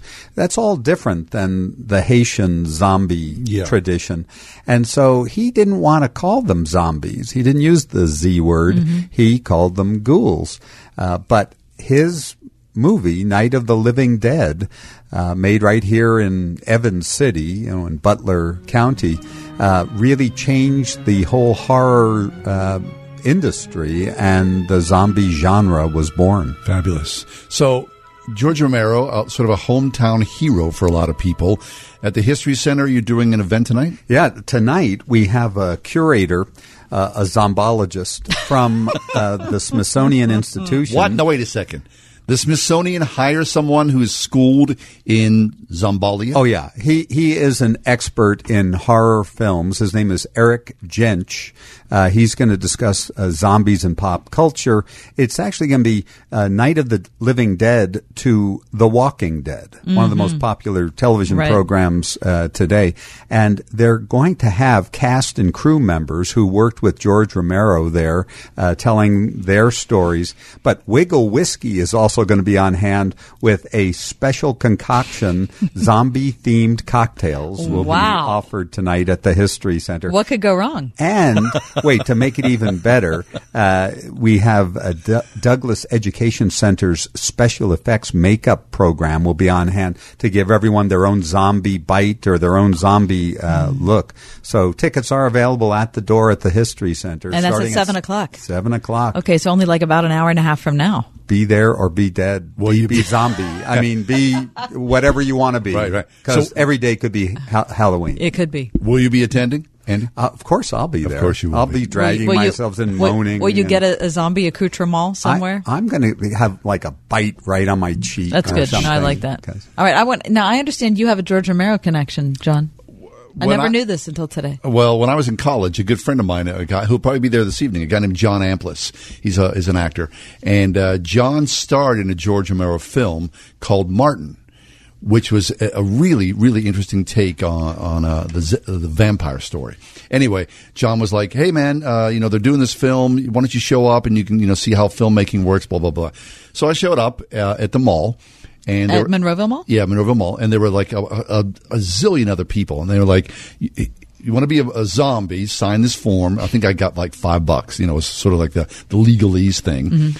Then they put this gray pancake makeup on you. And someone on the film set was the zombie wrangler. Oh, yeah. And taught you the appropriate movements of how to walk or, move, I guess, like a zombie. I remember taking this class. It lasted about 15 minutes. So that's a zombie wrangler, not a zombologist, which is different. No, it was a zombie wrangler. I'm glad to know the distinction. Okay, and what was this film that it was called Dawn of the Dead. Oh. Which Monroeville Mall is famous for. The Dawn of the Dead. We actually have at the History Center the bridge from the Monroeville Mall that was used in Dawn of the Dead. What? Oh, yeah. It was like a little fishing or a little wishing well. Yeah, like a wishing well bridge. Right. But if you have artifacts from that era, if you have photographs of yourself, if you have any costuming, we would love to have them in the permanent collection at the Heinz History Center. So if he signed them, would they be worth more? Oh, yeah. Well, then they'd be worth a fortune. Sure. Just think of the eBay demand for zombie Bosco chocolate syrup stained T-shirts, because that's what they use for blood. We can put a little stamp of the ride home on the side, right? Just to bring it up to current. This is weird. So this is cool. So George Romero, sort of the godfather of it all, we claim him here proudly as our own. Oh, yeah. Well, he's a CMU grad. He was in the theater program then. He got his start on the Mr. Rogers show. Oh, that's ironic. I know. Can you imagine zombies and Mr. Rogers? Something does not compute there. Right. But that's where George Romero got his start in television. And then he took it from there and created a whole genre, the zombie. Okay, so there were no... Like prior to George Romero, there was none of that? Well, there was some of it, right? But not like this. Yeah, the idea of flesh-eating zombies, eating brains, coming back from the dead. No, that's a Romero thing. Now, of course, there was Frankenstein. Mm-hmm. Now, you could probably teach the Frankenstein wranglers how to walk because, they had that same kind of stiff shuffle and that kind of that's zombie for I'm hungry and I want to eat your brains. Mm-hmm. Right. Very nice. You got that? It's a subtle thing. And that isn't this Frankenstein Day? Today is, Yeah, just today. Aren't we happy to be celebrating it together? Wow. You know who wrote Frankenstein? Mary Shelley. Mary Shelley. Do you know how old she was when 22, 24? She was 20 when it came out. She started writing it when she was 18. A kid. She finished it when she was 20 in 1818, 200 years ago. That's wild. Yeah. So today I saw the Edison film, the first film of Frankenstein. It's 15 minutes long, which is fascinating. It's silent? Oh, yeah, sure. Yeah. Was it scary? Not particularly. Okay. Well, that's just because you went through zombie wrangling school. It's not George Romero, I'll tell you that. What can scare you now? We'll take a quick break. Stick with us. Andy Masick is with us. He's the president, the CEO of the Heinz History Center. And cannot afford to pay them back? There's good news. Due to the financial hardship many are facing in today's economy, the IRS has made it easier to settle delinquent tax problems through a federal program called the Fresh Start Initiative. Qualifying for this program will resolve your tax problem, end all collections, and possibly reduce your back taxes by up to 90%. If you are facing wage garnishments, liens, bank levies, audits, or payroll taxes, it's not too late. Your circumstances may qualify you for this special program, protecting your savings and your assets. If you owe the IRS or state back taxes and cannot afford to pay them back, there's no need to worry anymore. Call the hotline at Victory Tax Solutions to see if you qualify and potentially save thousands. For this free information, call 800-813-1105. 800-813-1105. That's 800-813-1105. With the new year in sight, the team at Colussy is in the midst of their year-end sales event. Hi, this is Tun Chilkin from my friends at Colussy Chevrolet. This month, current GM leases can save over $11,300 on a 2018 Silverado All-Star pickup when financed through GM Financial. Also, save big on remaining 2018 models such as Equinox, Trax, and Malibu. Colussy Chevrolet has been serving Pittsburgh since 1918. They're easy to find online at Colussy.com. Chevrolet, find new roads. Laurelville Camp and Retreat Center presents Fall. 600 glorious acres of turning leaves, quiet trails, and spectacular views of the Laurel Highlands. For 75 years, believers have come to Laurelville to refresh, renew, and recharge, to experience their signature hospitality, from single-family cabins to hotel-style lodging for groups up to 450, all in nearby Mount Pleasant, PA. And with Seven Springs just 30 minutes away, now's a great time to book that winter ski retreat. Experience fall and retreat your way at laurelville.org. A couple of days ago, I drove up to Grove City College to visit my son, who's a junior there. I'm hanging out in the boys' dorms, which is always interesting, as you might imagine. But looking at the posters of the activities of things that are coming around to Grove City on the wall, one of them is the Swing Dance Club presents the Blacklight Dance. Wear neon, swing dance with us. Right next to that is something called Kingdom Week, Grove City's mission conference with 3 keynote speakers and missional organizations, all that. And it struck me, you might not find that at a lot of different universities, would you? I think that's what sets Grove City apart, John, is that you could find Christian schools that are super serious. Yeah. And pretty legalistic about a lot of things. Mm-hmm. So you're supposed to go there and learn and really not have a good time. Right. And then there are other schools you can go to that it seems like you don't have to learn anything. You certainly don't have to take any ethics seriously or any personal morality. You can just do whatever you want and, drink and sleep around and whatever. Party Central. And have a good time. But there has to be some happy medium there if we're hoping to raise, healthy adults, right? It should be fun. It's college. It should be fun. It should be interesting and engaging, but also a lot of fun. Right. But it shouldn't be no holds barred.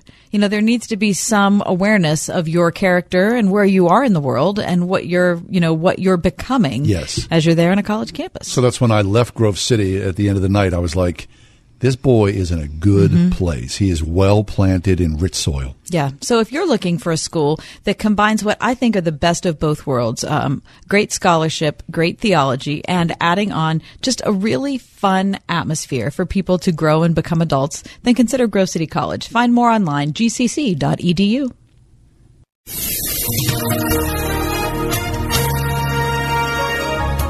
We'll have rain much of the time for tonight, a low down to 41. It will be a chilly day for tomorrow with rain much of the time in the morning. That rain's going to taper off, though, in the afternoon. But highs only getting into the mid to upper 40s tomorrow, so not much improvement in the temperature department. Dropping to near 40 tomorrow night with clouds and a shower or two.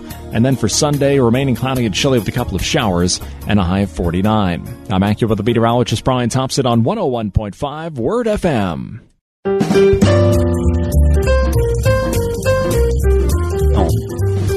welcome back. Andy Masek is with us, the president, the CEO of the Heinz History Center. Listen, if you've not been there, truly one of the jewels. Well, a here lot in the of city people, of as I understand it, have been there in the last 2 weeks. Excellent. Because over 15,000 people have stopped by to see the latest. Yeah, Destination Moon, the Apollo 11 story, which is great because it came out at the same time First Man came out with Ryan Gosling. Yes. But when you get to the exhibit, you see a film from 1902. Think about that. 1902, that's like the first year of real filmmaking, and a French filmmaker by the name of Georges Méliès was inspired by Jules Verne's From the Earth to the Moon, Journey from the Earth to the Moon, Le Voyage dans la Lune, for you French speakers. See, now you're just showing off. So this film is terrific because it's inspired by, Pittsburgh is in it because in 1864, Pittsburgh, Thomas Jackson Rodman, the head of Allegheny Arsenal, invents a process for casting gigantic cannons. And he proved to the world that you could actually cast a cannon of any caliber, of any dimension. And Jules Verne read about this and said, well, if we can cast any size cannon now, why don't we cast one that can shoot a projectile to the moon? And so he, in his novel, invents the story of this gigantic cannon being cast, gun cotton being used instead of black powder, gun cotton. Alfred Nobel Prize, invents dynamite, nitroglycerin, and so they use this new propellant with the Rodman cannon and shoot an aluminum projectile that's hollow to the moon, and there are astronauts aboard, 3 of them. They make it to the moon. They kill moon men. They just terrorize the moon. And then did they leave a flag is my question. No flag. No flag. And when they have to come back to Earth, they take their capsule to the edge of the moon and then tilt it over the edge, and it falls back to Earth and splashes down in the Pacific Ocean. Well, that was gravity means everything. Get out. So, but the film is amazing. It is amazing. Each frame was hand colored, and the animation techniques that were used in it. We were talking earlier about what does it look like when this projectile hits the moon. Well, the man in the moon is there. The projectile hits him right in the eye, and Limburger cheese kind of oozes out of the wound because that's what we've all known all this time. We knew that the moon was made of cheese all along. Wallace and Gromit proved it. I know. Yes. Okay, so with that, the new exhibition, which is fabulous, at the centerpiece of it all is the Apollo 11 command module, the first vehicle, right, as part of the moon landing. That's right. We have the actual capsule that brought Neil Armstrong and Buzz Aldrin and Michael Collins to the moon, and all their moon-flown stuff, their helmets and gauntlets and the moon rocks and the box that they went in. And you mentioned the flag on the moon. Yeah. I know that's a little controversial with the movie that just came out. There was actually a lot of controversy in 1968 about should we put a flag on the moon, or is that, too nationalistic? And then they talked, well, should we put a United Nations flag on the moon? No, it's really an American we don't really trust them anyway. The Americans did it. Yeah, the Americans did. So you know what? It's okay for us to put a flag on the moon. We're not claiming the moon. We're just claiming that we got there. Right. And that's pretty big.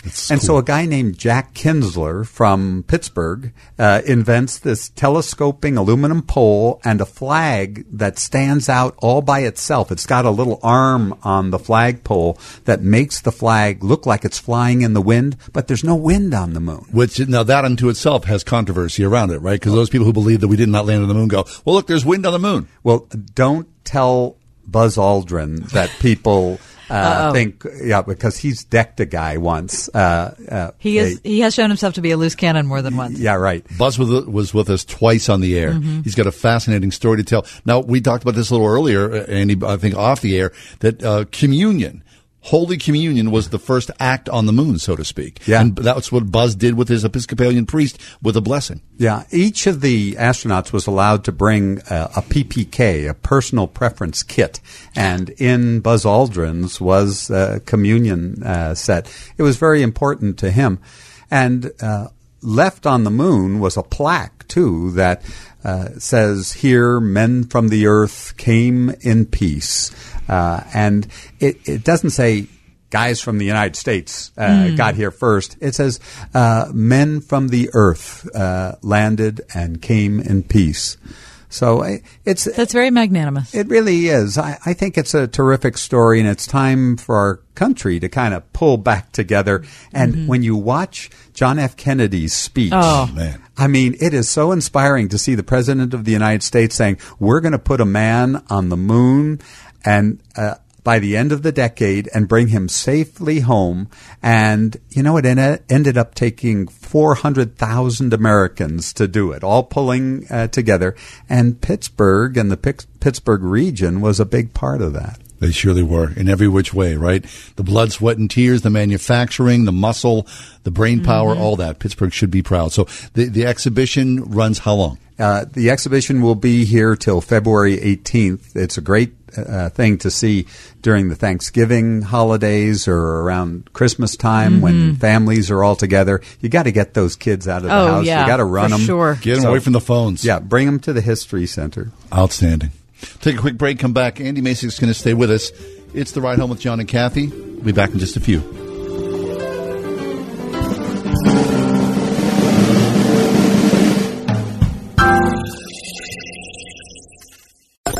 101.5 WORD. Playing Pittsburgh's favorite Christian music on the weekends. With the best new music. New music from Mercy Me. Best news ever. It's the best news ever. Forever on Your Side by Need to Breathe. And Survivor by Zach Williams. I'm a survivor. The best new music and Pittsburgh's favorites. Sponsored by Trinity Jewelers. 101.5 WORD on the weekend. Great experiences are meant to be shared. How about the experience of a great night's sleep? This is John Hall, and I've been sharing with you about My Pillow for a long time. It's truly the most comfortable pillow I've ever owned. It's machine washable, dryable, never loses its shape, and it gives me the support I need no matter what position I'm in.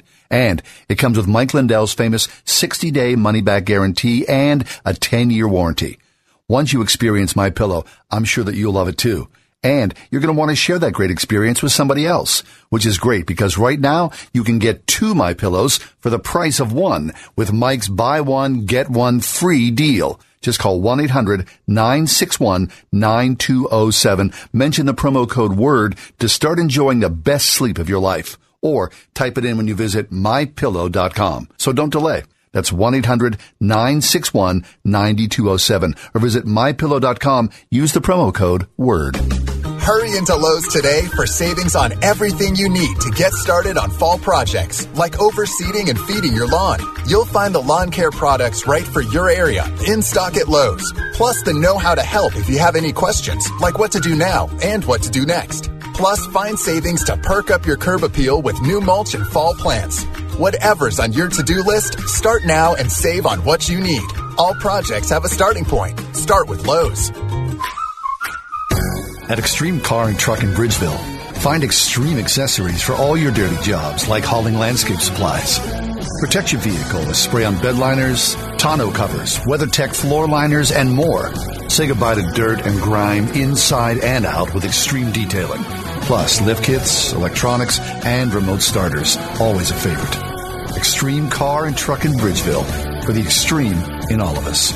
At extremetruck.net. My daughter was really sensitive. She took everything personally. She had a lot of trouble in school. He had some impulsivity issues that I was concerned about. He was having a lot of meltdowns, a lot of tantrums. What Brain Balance did was give us a very distinct game plan. This is what he has. We're going to get from point A to point B, and this is how we're going to do it. We started seeing huge differences in her behavior. His focus in class and how he retains the information that the teacher is talking about is just remarkable. I don't doubt for a moment that I made the right decision in taking Sophia to Brain Balance. There is our life before Brain Balance, and there's our life after Brain Balance, and the two don't even resemble each other. It's a totally different life. Attend Brain Balance Center's Parent Discovery Night, Thursday, November 1st from 6:30 to 7:30 p.m. Tour the center, meet their caring staff, and learn firsthand from enrolled parents about the brain balance difference. Call to reserve your seat today at 724-443-6287 or visit brainbalance.com for more information. I love Pittsburgh, my favorite city. I love Pittsburgh. Pittsburgh, PA. Jimmy Sapienza? Oh, I even love the pigeons. That's someone who really loves Pittsburgh. We're talking to Andy Masek. He is the president and CEO of the Heinz History Center in association with the Smithsonian Institution. And we're talking about all sorts of scary stuff. Yeah, for Halloween, we talked first about George Romero, Night of the Living Dead, Dawn of the Dead. Jules Verne. Then we moved on to the new exhibition at the Heinz History Center. And if you missed any of those things, find our podcast. It's always available, johnandkathyshow.com. Yes. Now, Andy, during the break, we were talking about the Arsenal. Oh, yeah, Allegheny Arsenal. Down in Lawrenceville. That was actually in September 17th, 1862. I know 1862. Yeah. I cannot believe you know that day, but well, I know it because it's the deadliest day in American history. What do you mean? Yeah, over 5,000 Americans died that day because it happens to be also the date of the Battle of Antietam. Oh. And more people died there than D-Day 9/11. or 9/11 or any other tragic event you can think of. In Antietam. At Antietam. But 78 women and girls died here in Pittsburgh that very day. The very time that battle was raging, 100 miles to the north here in Pittsburgh at Allegheny Arsenal at 40th Street in Butler, there were hundreds of women war workers during the Civil War. The women were more reliable than the men and boys who had been hired previously. And in order to roll cartridges for the Union Army, these muzzle-loading muskets required a paper tube, like brown paper, like paper bag material, that was pinched off with thread, tied off with thread. A mini ball or a lead musket ball was dropped in. Then gunpowder was measured out, black powder, poured into this tube. Then the tube was tied off and folded at the end, and then packed into packets of 10. I see. Well, women and girls, and I mean girls, aged 10 to 16 years old, were employed. Were employed. They had found just weeks before that the boys whom had been employed earlier were not trustworthy. They were goofing off on the job. They were bringing matches and smoking materials to work. And in an arsenal with loose gunpowder around, you don't want that stuff around. No, Andy, so an arsenal essentially is a factory of bullets, bombs, whatnot, instruments of war. That's right. It's where they're made and stored. And so tens of thousands of rounds a day were turned out at the Allegheny Arsenal. And these women and girls were making them. Well, one day, September 17th, 1862, a wagon full of gunpowder barrels pulled up to the ammunition laboratories where the women were working. And the wagon bumped over cobbled streets, iron tires on the wagons, pulled by horses with iron-shod shoes, and somehow a spark ignited spilled gunpowder that had collected in the cracks between the stones on the cartway and flashed to open gun barrels on the porch of the laboratory where the women and girls were working. One barrel exploded, one whole laboratory went up, then flames shot over to another one, a second one, then a third one exploded, and there were literally body parts raining down on Pittsburgh. The windows were blown out for blocks around as these horrific explosions rocked the city. It was a terrible day. 78 women and girls killed, another 139 or so terribly wounded or burned. And there were investigations. What caused this tragedy?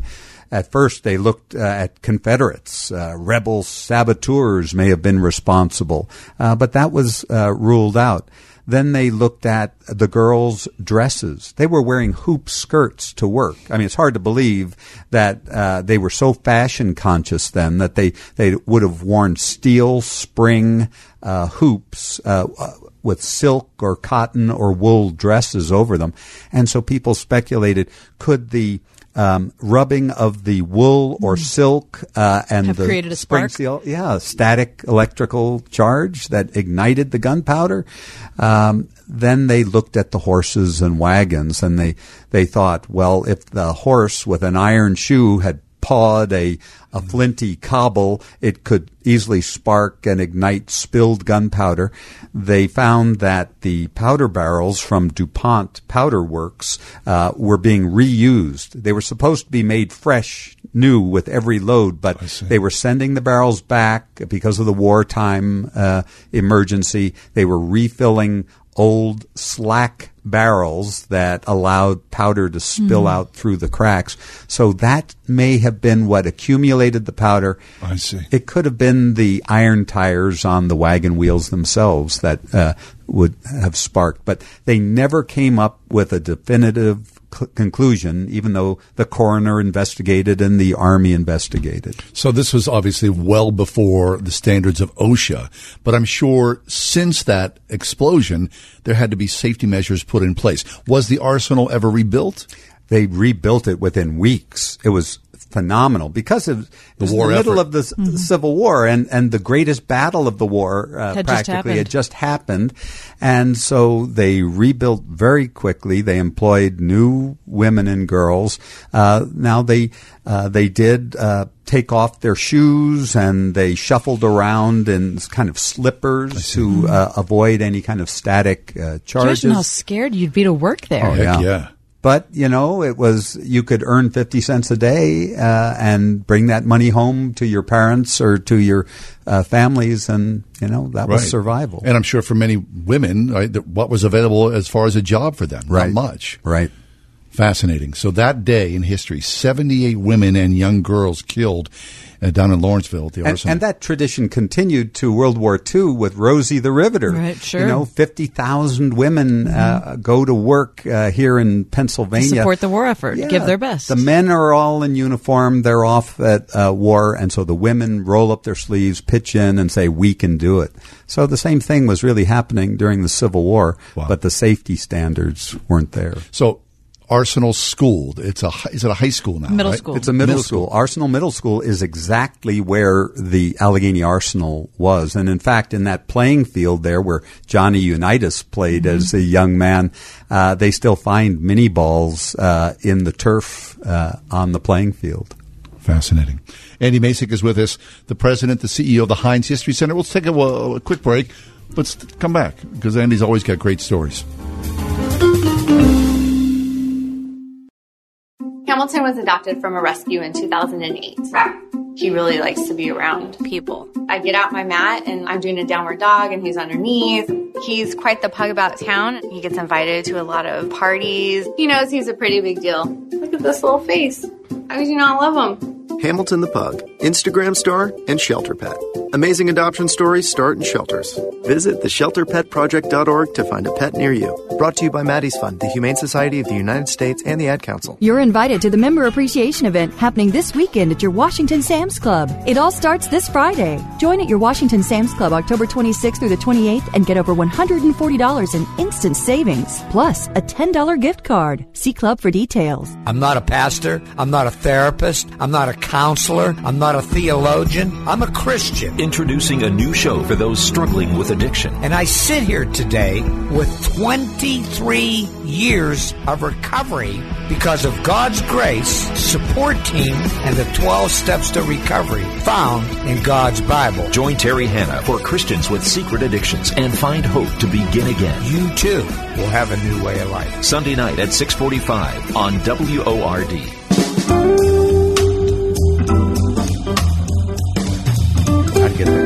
Hey, welcome back. Andy Masic's talking to us about a lot of different things in and around the city of Pittsburgh. Let's turn our attention, Kath, to your family. I think we should. I mean, not to my family exclusively, but the only reason I exist is because of the H.J. Heinz Company. I mean, I've shared before on the air that my parents met at H.J. Heinz down in the North Side factory. My mother's boss was also my father's boss, Mr. Tiernan. We can thank him for bringing the two together, and then for my subsequent life. But just today, we were eating lunch, my parents and I, and also my aunt and uncle, who also met at the H.J. Heinz factory in the North Side. Okay. We were sitting there, and my mother, who was getting ready to eat her French fries at Rico's in the North Hills, said, "Hey, would you do that trick you do with the ketchup?" Because early on in my life, when I was down there visiting my dad, someone brought in a glass bottle of ketchup and said, "Do you know how to, when it's stuck, do you know how to get the ketchup out?" And I said, "No." I mean, I was really small. Okay. And they said, "Well, this is how you do it." So there's a technique how to do this? There's a technique. Andy? Well, maybe you ought to tell us. You want me to tell you? Well, I mean, maybe our techniques aren't the same. What about if there are two techniques? Whoa. Okay, should I tell you my technique? I want to hear yours okay. first. So my technique is, of course, you take the cap off. Okay, sure. That's a great start. Yeah, you really want to get the ketchup out of the bottle. Listen, if you're going to start something, you start at the beginning. Anyway, and then you make a little circle out of your left hand, and you put the bottle in it. Yeah. And then you push the bottle into your hand, so you're creating resistance. Oh. So you're keeping the bottle back while you're allowing the ketchup for gravity to kind of shoot it forward. Now, see, I've never heard that, but I know a different technique. Well, now that's the inertia method. Right, that's the inertia method, exactly. Now, we have ketchupologists at the History Center in our kitchen I would classroom. expect no less. Are those the same zombie guys? No, they're different Totally than zombie wranglers or zombologists. Zombologists. No, these are ketchupologists. And because, the recipe for ketchup varies with each continent. Right, yeah, because it depends on what the taste of the culture palate is. Of the people, and so it could be sweeter on one continent or spicier on another.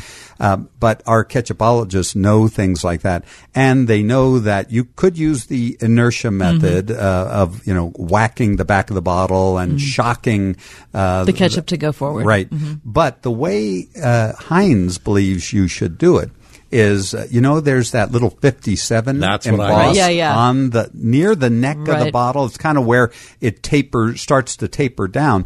And if you hold the bottle at a 45-degree angle and just tap gently, but repeatedly on that 57, it will start to flow.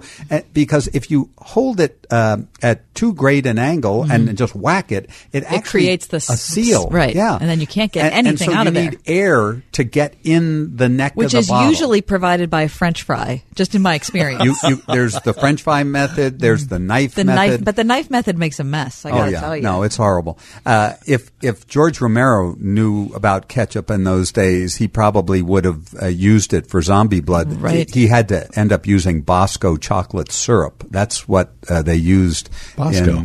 Is that right? But let me tell you about H.J. Heinz. Yeah. He was a young man. He during the Civil War, he was pushing a wheelbarrow around with his mother's horseradish sauce in it and pickles, and he would sell it door to door.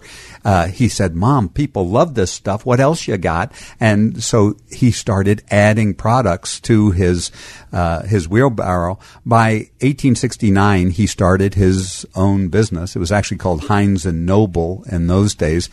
He still didn't have ketchup on the menu, but by 1876, when the United States was 100 years old, they had a big centennial exposition in Philadelphia, and Heinz came out with tomato ketchup. And, well, the rest is history. But you know that his ketchup was different than anybody else's. Other people made ketchup, put it in glass, green glass or brown glass. He put it in clear glass so people could see the product, because he believed that the key to success was to do a common thing uncommonly well. Mm-hmm. And he had 57 products. He actually had more than 57 products, but he liked the look of that number 57. So he branded all of his products with 57. How about that? See, I never knew that. Oh, that's really Stick with me, Kathy. I know. I can't believe there's something about the H.J. Hans Company I don't know. Excellent. Now, that's a shame now, because this way of having the ketchup get out of the bottle, all that's now been superseded because of the plastic squeeze bottle. I don't like that at all. Neither do I. I like the old school pound on the back of the bottle. Right. And you could wash out and reuse that bottle. Sure you could. Yeah. They still sell them, right? But you pay a little more price for them, I think. Yeah, you can still buy them. Yeah. For sure. And that 57, that number, is exactly in the same font that H.J. Heinz always wanted it in. Very nice. Andy, it's always a pleasure. You come here, you school us on the city of Pittsburgh. Just always fabulous. Thanks so much. Thanks. I'll see you at the History Center. Yeah, we're going to come and visit you shortly. Yeah, we're going to go see First Man next Thursday night. Is the what's the author? Jim Hansen, the author of The First Man and the co-producer of the Ryan Gosling movie, is going to be at the History Center on November 1st, and it's a great talk. I really think you ought to hear it. All right, we'll be there. Fabulous. Hey, any part of the show you may have missed, check it out online at wordfm.com. Also, our Facebook page, The Ride Home with John and Kathy, and our webpage, johnandkathyshow.com. There's no reason not to intersect, unless it's just plain blowing off. Have a great weekend. God willing, we'll see you next weekend.